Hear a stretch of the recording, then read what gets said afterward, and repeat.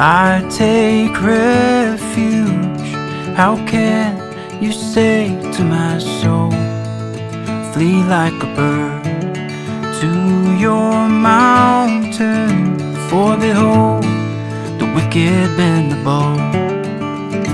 They have fitted their arrow through the stream to shoot in the dark. Hello and welcome to a new week of Daily Devotionals. This week we're going to be continuing our series called Songs for the Journey, and it's based on the book of Psalms. It's based on elements of landscape and nature and journey. It's based on the teaching, to some degree at least, of the Reverend Dr. Martin Luther King Jr. And this week it will also have an emphasis on prayer. A question for you. Do you think prayer is a sensible use of your time? Many men, including myself on occasions, can succumb to bouts of PBS, or proud bloke syndrome. It is not always easy to admit it when we are wrong. It is not always easy to admit it when we are struggling. It is not always easy to admit that we might need to ask for help. It is not easy, but it is sensible. And for me, prayer is in some ways a sensible acknowledgement of certain things. I will touch on that later.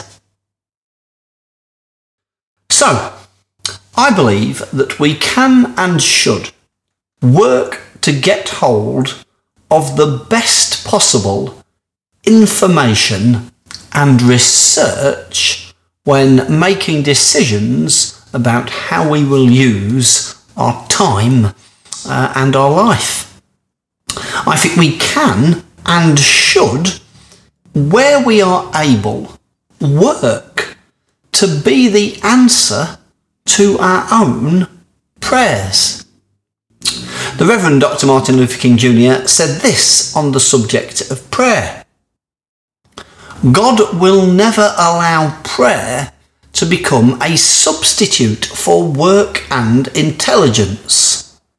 God gave us minds to think and breath and body to work, and he would be defeating his own purpose if he allowed us to obtain through prayer what can come through work and intelligence.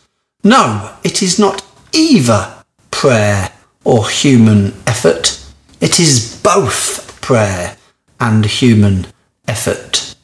And I certainly agree with that last statement. We need human effort. But I am also aware that despite my best efforts, there will still be times when I don't know what to do. Climbing a mountain is not a task to be taken lightly. Depending on the scale of the ascent, it requires teamwork and planning and preparation and knowledge and skill and strength. And like mountains, life can be scary and challenging and awesome and bewildering. And as we seek to navigate our way to the summit of whatever mountains we face, what may seem to us to be the most obvious or direct route up and through may not always turn out to be the best route.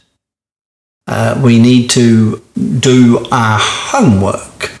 We need to prepare as best as we are able with the knowledge and experience that we have gained.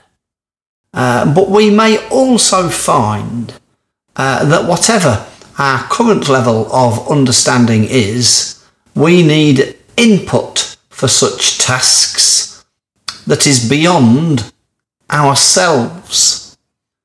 As the writer of this well-known section in the book of Proverbs puts it, trust in the Lord with all your heart and lean not on your own understanding.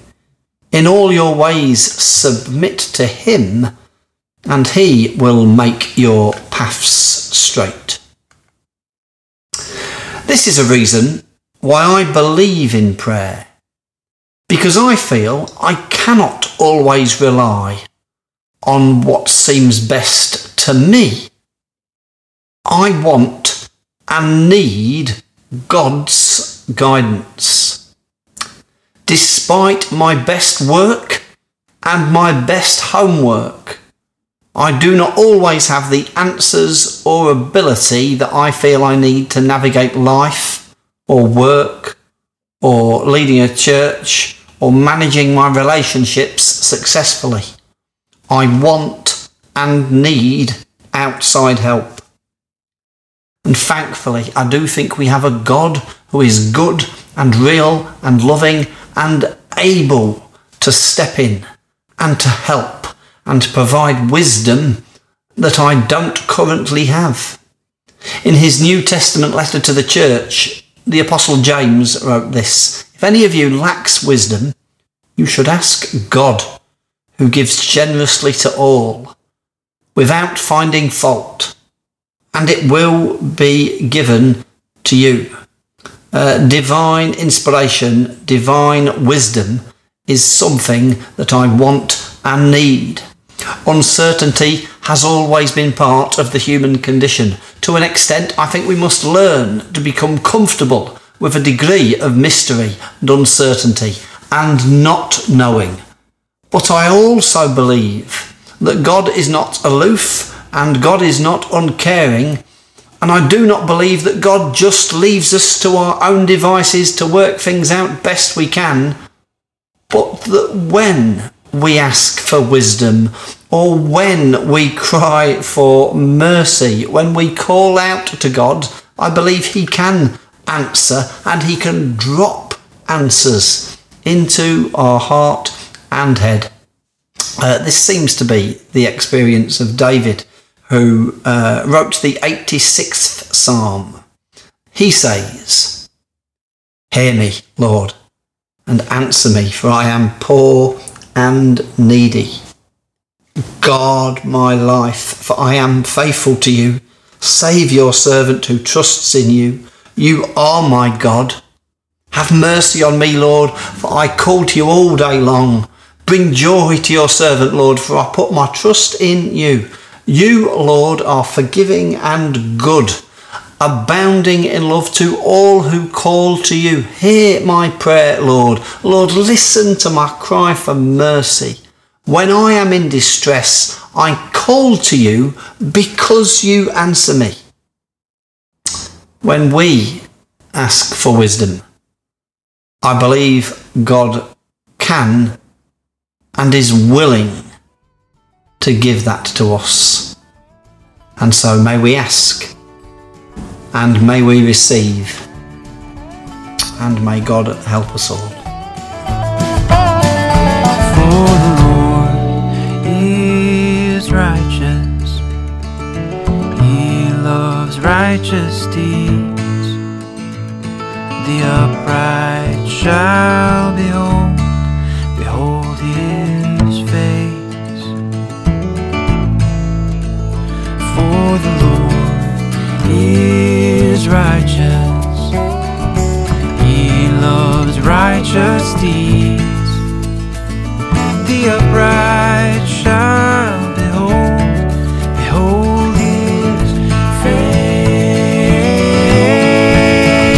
For the Lord is righteous, he loves righteous deeds. The upright shall behold his face. The Lord is in his holy temple. The Lord's throne is in heaven, his eyes see.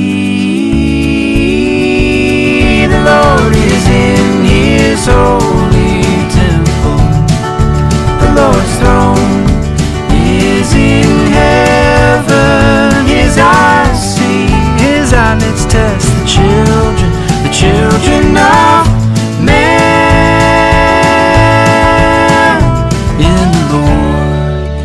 I take refuge